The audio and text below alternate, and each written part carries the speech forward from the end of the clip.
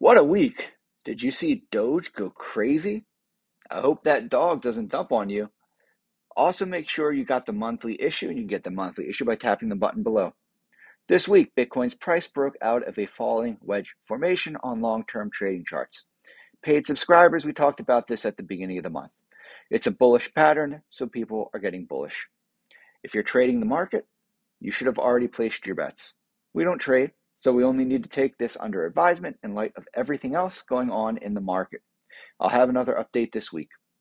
Check your inbox for the October 25th, 2022 market update and my first buy, sell, hold alert in a long time.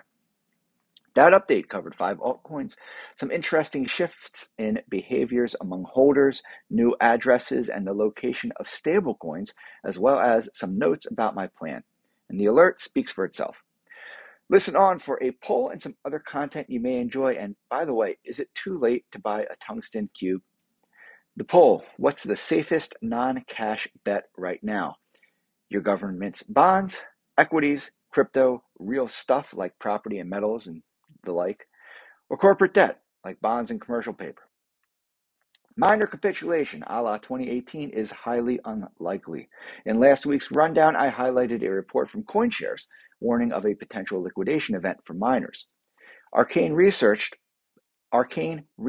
published some research that argues the opposite, namely, miners have enough money and credit and not enough bitcoins to crash the market, and they have none of the political concerns that led to a destructive capitulation in November 2018. You can read that report for more details, and you can read the report by tapping the button below. Heidi from Crypto Tips pointed out a problem with the quote-unquote only 21 bitcoins myth, and you can see her video by scrolling down and tapping the button below. Insurance Fi, Blockworks newsletter argued the case for higher bug bounties and incentives for bad guys to wreck protocols. And the goal: to make DeFi as robust and resilient as possible as soon as possible at the expense of some protocols and the money of people who use them. You can read that article by tapping the button below. It's an interesting question. Can we regulate ourselves better than our governments can? I'd love to see the US create a safe harbor or financial innovation program for cryptocurrency, something like DARPA or the NSF's exploratory grants, or some other way to fund experimental high-risk research in financial engineering. In other words, governments should encourage and reward people who try to hack, steal, and manipulate markets as a means to stress test crypto protocols before releasing them into the wild. Do this within a regulatory framework or in a controlled or simulated environment for the first few years until the projects and communities can work out the kinks. You can also get a tweet from Miles Dusher, and I don't know if I pronounce his name right. It's just a Twitter account that I came across. And it's about the Aptos airdrops. So you might be able to get some free Aptos, APT tokens, or something else from the Aptos ecosystem, which just launched. For a while, I've talked about bonds, most recently in an article entitled Bonds, Bitcoin, and Cash, which you can get as an NFT on Mirror. You can scroll down, tap the button to read the article, and if you'd like, you can also collect the NFT. Bonds are having their worst year in a generation, and some say in a century. As a result, you're getting the best deal you've gotten in years. Plus, now that governments has raised interest rates, you can finally get some yield for the same risk you take holding your government's money. Meanwhile, in markets, published a nice article comparing stocks and bonds.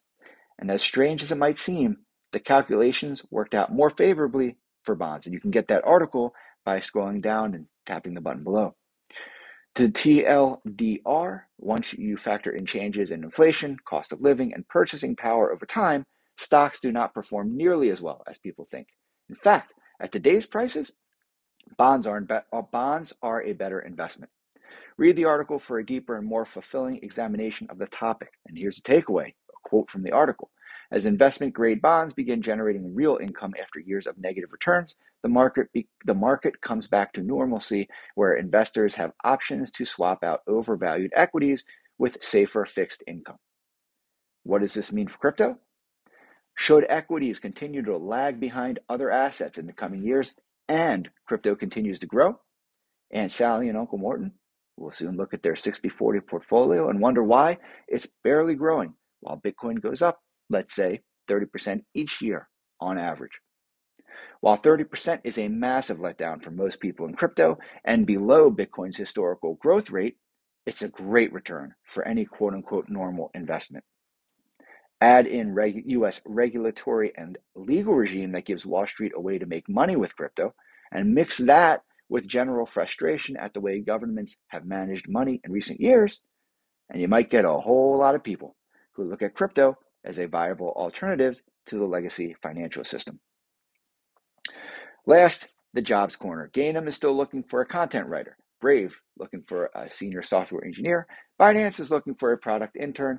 Zerion is looking for a senior product designer. Protocol Labs is looking for a senior editor. Rabbit Hole is looking for a product manager.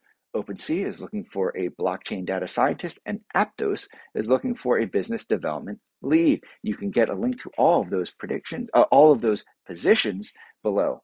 And most of those job listings come from the Tools for Crypto newsletter. Relax and enjoy the ride.